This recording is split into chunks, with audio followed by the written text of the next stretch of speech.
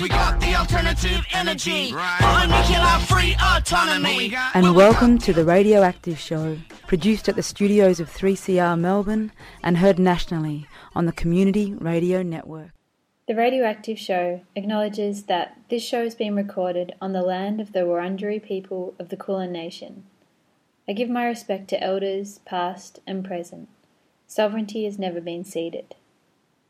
Today's show features an interview with Elise West, the Executive Officer of the Medical Association for Prevention of War, commonly known as MAPW. The interview was conducted by Phuong Tran for 3CR's Tuesday Breakfast Show and was broadcast on 17th of January 2022. It's a really interesting conversation that covers many current radioactive show topics, and so I've chosen to share it here. Topics covered include partnerships between weapons companies and providers of STEM education in schools, the increasing civil use of the military in Australia, particularly in our government's COVID response, updates on the campaigns towards abolishing nuclear weapons, and the recent multi-billion-dollar purchase of tanks from the US. Thanks to Tuesday Breakfast for sharing this audio.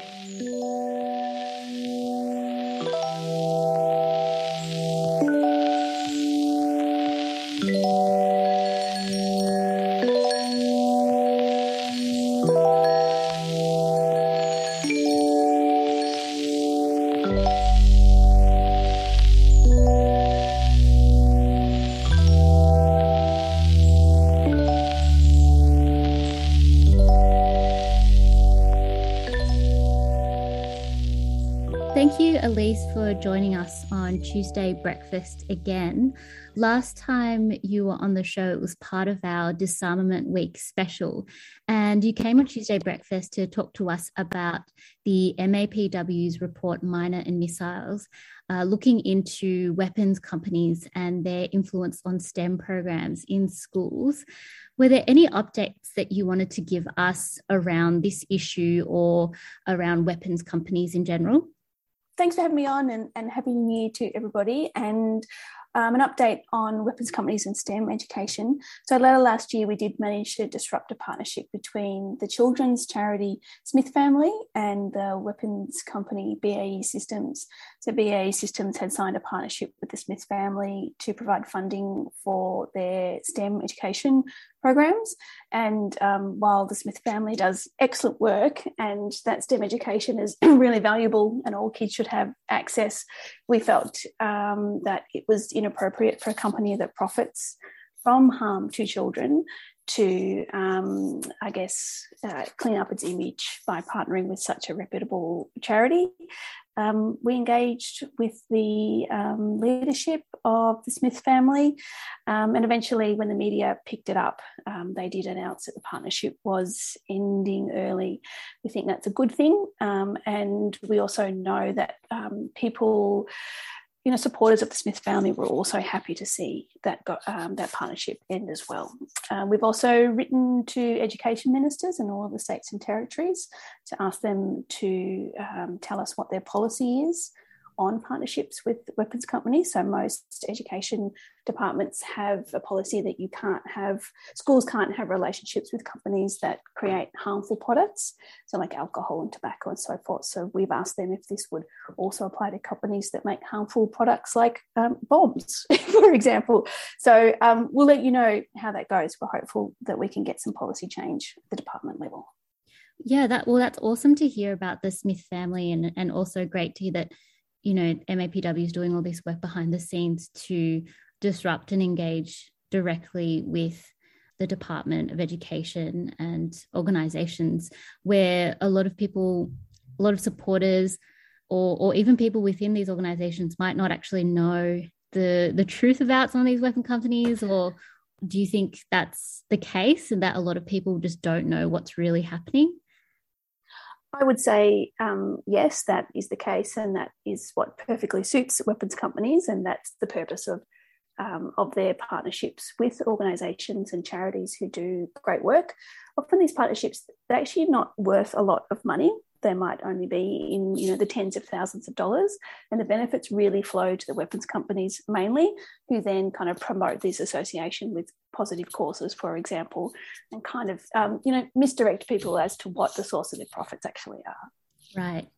Now to more recent news. The Sydney Morning Herald recently reported that Australia has entered a $3.5 billion deal with the US purchasing tanks.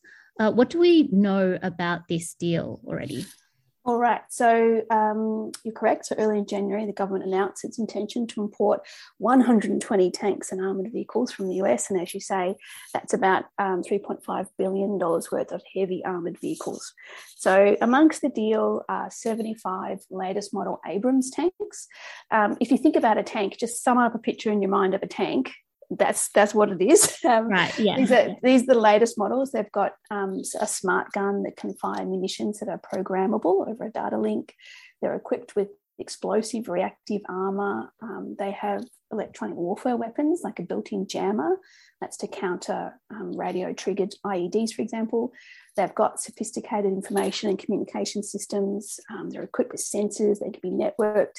And of course, and probably this is the most important point, is that they're interoperable with the US Army tanks, who also deploy the same model. So these new tanks are replacing 59 Abrams tanks that Australia currently has. And not a single one of those tanks has ever seen a single second of combat. And in fact, Australia has not deployed a tank in combat since the Vietnam War. Overall, Australia is going to spend about $40 billion on armoured vehicles over the coming decades. And this is all, you know, land systems that are designed for ground operations, including at close range. And if it strikes the public as strange that Australia is investing so much money in kind of land combat systems, then the public is probably right, because there's a bit of a dissonance here. Only a few months ago, when AUKUS was announced, the public was told it was absolutely essential that Australia has long-range maritime and long-range missile capability. So the idea that there was a threat kind of far off our shores, or that Australia would be kind of leaving its own shores to address threats that are far away. And a few years ago, listeners might remember the F-35, which is a supersonic long-range stealth fighter, was also sort of touted as being just the business for exactly the same reason, that we needed to be able to travel long distances and defend at long range. But the tanks and the other land systems in this deal won't be useful in the case of a major conflict in the Asia Pacific, which is what Australia is sort of predicting will be, you know, the next big threat. In the case of these Abrams tanks, they're too heavy for Australia's amphibious landing boats, so they can't be driven onto a boat, for example, and taken off to some offshore theatre. And even if they could be transported, some analysts say that they would be too heavy for the roads and bridges in our near region. And others even say that they're too heavy even for parts of northern Australia. So say where roads are degraded or subject to flooding, those kind of things. So, you know, what exactly are they for? And the utility of these tanks for the defence of Australia has been questioned. Yeah, I mean, I was about to ask what might seem like a really obvious question, but given that there are all these obstacles in the way of Australia actually deploying these tanks, and given the fact that, you know, like you said, the current tanks were not used at all in combat, and that Australia hasn't used a tank in combat since the Vietnam War, why has the government purchased all these land tanks? Well, a very good question. I think it's probably symptomatic of the increasing alliance between the US and Australia. These tanks really prepare Australia for a specific kind of war. And once we're prepared for this kind of war, it becomes both less and more likely to occur. But either way, it alters the way Australia conducts itself in relation to its allies, and also in relation to sort of any perceived threats. And this is not just an issue for the armed forces, it's got enormous importance for the future of security of Australia. And decisions are being made on our behalf by Defence and by Parliament that'll affect all of us for generations, but the public's not really given a role. I think, you know, Australian defence policy is being shaped by the concept of strategic competition between the US and China. You know, the Defence Department says, quote, you know, there's less remote than in the past possibility of a high intensity conflict in the Asia Pacific. Presumably that's US and China. In the event of this conflict, Australia really would be obliged to enter in support of the United States. So I think, you know, the tanks are sort of symptomatic of this increasing dependence and interreliance on the United States, and the idea that Australia is becoming more and more like a forward operating base for the United States in our region. So we see more US equipment, closer alliances between troops, for example. We're seeing more troops rotating through Australia, more stationing, more maintenance, joint and combined training. And it's like Australia is almost building a miniature US army in terms of its equipment and the way it operates, and also, you know, the threats that it's preparing itself to, or the perceived threats that it's preparing itself to respond to. That's quite a terrifying image there. I'm laughing, but no, you're right. It is terrifying, and I think it's just really important to reiterate that the public is not being given a role in these decisions, because they do fundamentally shape our future. I think an example of this is the AUKUS agreement, which just kind of came out of nowhere. It was just kind of announced, and we were getting nuclear submarines, and all of this was going to happen.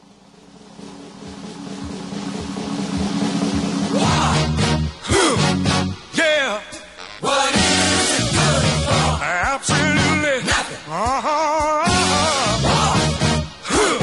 Yeah. What is it good for? Absolutely nothing. Say it again, y'all. Look out. What is it good for? Absolutely nothing. This is The Radioactive Show, and that's a clip from the song War by Edwin Starr. The Radioactive Show is broadcast nationally on the Community Radio Network, and in today's show, we're featuring an interview taken in January for 3CR's Tuesday Breakfast with Elise West, the Executive Officer of the Medical Association for Prevention of War, or MAPW. Earlier in this interview, interviewer Phuong Tran referred to a MAPW report, Miners and Missiles, Weapons Companies in Schools. You can find this report on their website, mapw.org.au. We're going to return to the interview with Elise West to hear further about Australia's increasing gearing towards militarism and the use of the military for civilian health crises like the current COVID pandemic, as well as predictions that we're heading towards a khaki election.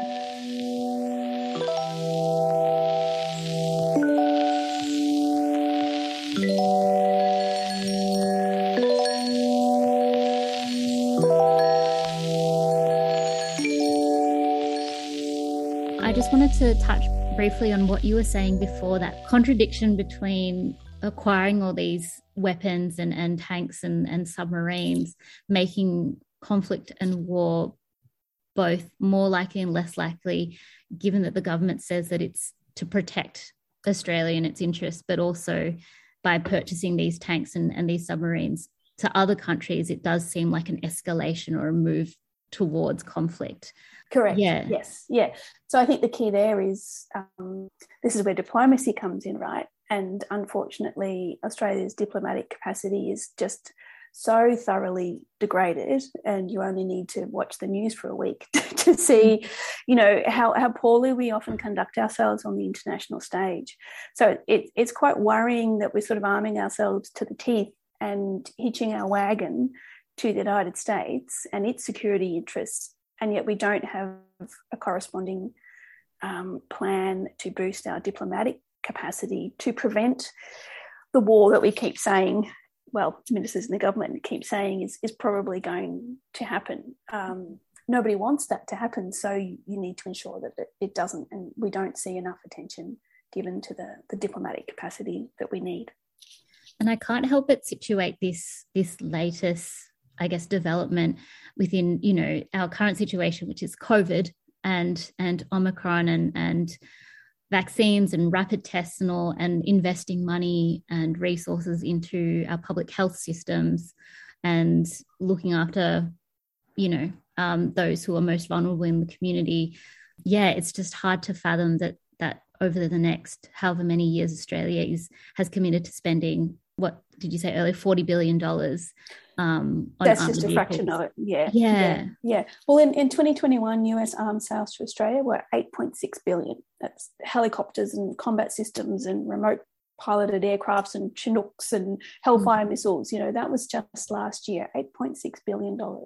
And it's really painful to talk about this kind of spending on the tools of war when, as you say, so many of us throughout the pandemic have suffered the effects of real insecurity, like day-to-day insecurity, whether because of having insecure work or housing or having your safety deprioritised because you're aged or you have a disability. And it's not just the money. I think when we talk about billions, we can sort of forget what that means. But aside from the dollar amounts, what's become really apparent over the pandemic is that governments can spend whatever they want to, if they want to. Mm-hmm. So it's a question of priorities. So, if we spend $8.6 billion on US, military hardware and the NDIA is underfunded, that's a political choice. That is a choice that has been made. It's not, we don't see the budget anymore as a pie, whereas if you spend that much, there's less left for everything else. We know now that it's about priorities. And I think that's something that should be of great concern to the public. I guess the other thing that I think about as well is the impact that this will have on the climate. I was wondering if you could talk to us about, I guess, the impact that the military and these weapons and vehicles have on our environment. Yes, well, the relationship between kind of conflict to the environment is really complex but well established. So, on the one hand, even just the development of weapons themselves can be environmentally catastrophic. Militaries are huge emitters and are not included in national emissions tallies. So there's a campaign at the moment that is asking states to make sure that they include military emissions in their overall tally. But I think I've seen something that says if the Pentagon was a country, it would be the third biggest emitter, something like that. Wow. Yeah, so there's a really significant direct environmental impact. But we also know that there's a problem where the climate becomes securitized as an issue, where instead of addressing the root cause, it becomes securitized in the sense that it becomes a source of conflict. So, you see that it becomes like a policing problem or a defense problem rather than an environmental problem. So when you say that, seas are going to rise and it's going to create refugees, the issue is about keeping them out, using the military to keep them out.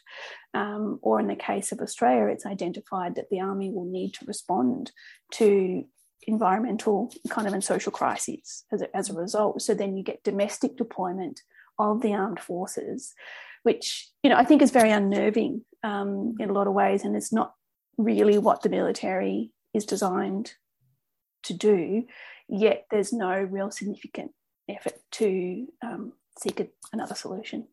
Yeah, I guess I see a parallel to that, to, what we saw with COVID lockdown in 2020, and I guess last year as well, having police being deployed to certain suburbs, certain areas of Victoria, New South Wales to enforce health measures. Yes. And we know that, they are not qualified or equipped in any way to deal with that. I guess military being deployed to respond to climate issues is very much the same. Yes, yeah, that's correct. And I think that's kind of contemporary militarism in action, right? That in case of any crisis, you deploy a military or military-like force. And, we've even had a military general in charge of, the COVID response standing up in front of the Australian public in a military uniform, which I think has been absolutely extraordinary that this this is happening before our very eyes. And I think that has really, I think it is a really good expression of where we are in terms of Australian militarism, that this is somehow, acceptable. Yeah. Well, you were saying before that the public are not privy to what's going on in terms of these deals and how it all comes together to form a big picture of the Australian military and our position. on war and engaging in conflicts. And I know the Medical Association for Prevention of War is great at sort of exposing all of that and helping people to understand what's going on. Could you tell us what are some of the campaigns that you're working on this year, 2022, or what do you have your eye on at the moment or in the coming months? Well, I think the next thing that we should all be looking for is a khaki election. So with an election probably coming in May, we're quite concerned that this will be an election focusing on issues of law and order and safety and security, the threat of war and essentially the stoking of fear in the public. So last year we saw quite a bit of that. The phrase drums of war was kind of bandied about, and the idea that a war with China was inevitable in some way. And this is a really classic tactic of an incumbent government, especially one that's in electoral trouble, to stoke fear of an external threat. And I think after 2 years of a pandemic, we're especially psychologically primed to be afraid, to be fearful of others, to be more nationalistic. And I think over the past 2 years, our internal divisions have really deepened and widened as well. So we're concerned that this khaki election will do significant damage, perhaps not in the sense of leading to an actual war, but when you stoke divisions, it has real consequences for people in their everyday lives. When you say that China is the enemy, that affects people here in Australia, Australian people who report spikes in racism, who no longer feel comfortable in the street, and that's really concerning to us. We'll have a lot more to say about that in the coming months. The 22nd of January marks 1 year since the entry into force of the Treaty on the Prohibition of Nuclear Weapons. So that's the day that nuclear weapons became illegal under international law, and the abolition of nuclear weapons is a really key mission for MAPW. So we will continue to bang on about that until the job is done. In December last year, our Quit Nukes campaign, which is a disinvestment campaign, released a big report on Australian super funds policies and practices on investments in nuclear weapons companies, and we'll be continuing to work in that field as well. And for a few years now, we have been drawing attention to the Australian arms trade with a particular focus on Australian exports that fuel the war in Yemen. So the war in Yemen is coming up to its 7th year. It's one of the greatest humanitarian crises we've ever seen, but shockingly little attention is paid or action taken to assist the people of Yemen, to halt the war or to stop Australian businesses profiting from the misery that's unravelling there. The Australian export system operates under almost blanket secrecy and is basically designed to protect businesses without any accountability or any transparency whatsoever.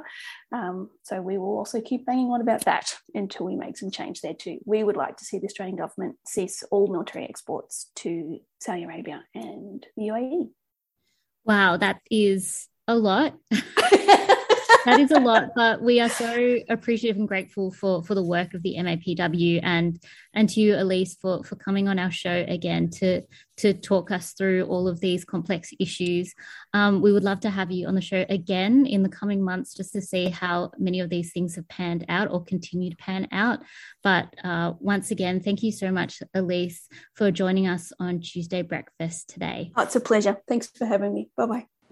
The Radioactive Show is recorded for 3CR Community Radio and heard nationally on the Community Radio Network. You can podcast our show at 3cr.org.au/radioactive. Thanks to the Nuclear Free Collective of Friends of the Earth Melbourne for their ongoing support of our show. I'm Emma Crunch. Thanks for listening, and here's to a peaceful, nuclear-free future. I'll leave you with the track War, recorded in 1970 by Edwin Starr.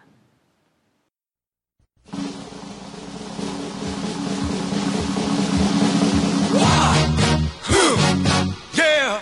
What is it good for? Absolutely nothing. Yeah. What is it good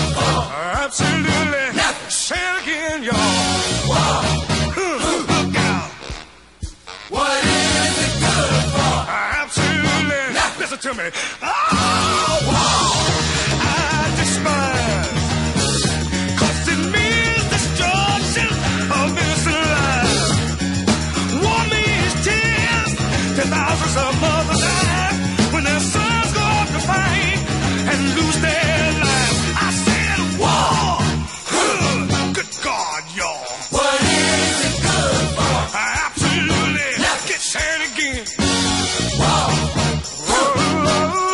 Lord. What is it good for? Absolutely. Nothing. Listen to me. War. It ain't nothing but a heartbreak. War. Friend only to the undertaker. Oh, war is an enemy to all things. The thought of war blows my mind. War has caused unrest within the younger generation. Induction, then destruction. Who wants to die? Oh, war. Good God, y'all. What is it good for? Absolutely. Sad. War. Oh, yeah. What is it good for? Absolutely. Listen to me. War. It ain't nothing but a heartbreaker. War. I got one friend, that's the undertaker. Oh, war has shattered many young men's dreams. Made him disabled, bitter and mean. Life is much too short and precious. It's been fighting wars each day. War can't give life, it can only take it away. Oh, war. Good God, y'all. What is it good for? Absolutely. Say it again. War. Oh, Lord. What is it good for? Absolutely. Listen to me. War. It ain't nothing but a heartbreaker. War. Friend only to the undertaker. Woo!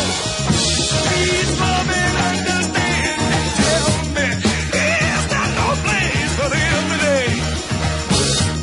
They say we must fight to keep our freedom, but Lord knows there's got to be a better way.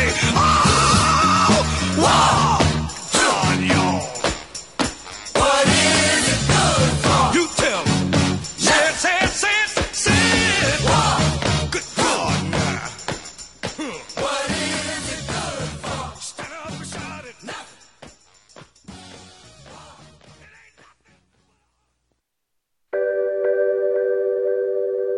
So this is in the middle of the pandemic where this billionaire is suing the Pentagon for a military contract for what most people think is the place that you order books from. It's a very interesting case study in pulling out the different threads of militarism and how it can really be embedded in so many aspects of our lives that we don't even realize that when we order something from Amazon that we're putting workers' lives at risk and that we're supporting what is becoming an increasingly important actor in the military-industrial complex. Exposing that to people, I think, is very important. People will care if they understand that this is how things are all interconnected and linked. It's surfacing that information, it's making that accessible and making it relevant for people's lives. And I think that is another opportunity that COVID-19 really presents to us, is that we are all connected and these structures are all connected. We can see that much more clearly now than we could before.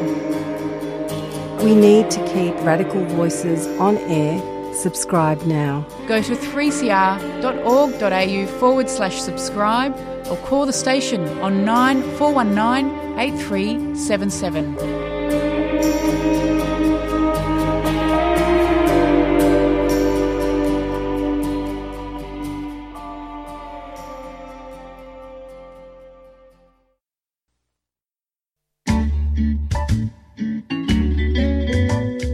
Looking for an easy way to keep up with your annual 3CR subscription? You can now set up an annual debit from your bank account or credit card, and once a year your payment will be automatically deducted. You can cancel at any time and you'll get a reminder each year before payment. Be a constant supporter of Melbourne's precious independent community radio station and set up a recurring payment today. Just go to 3cr.org.au/subscribe.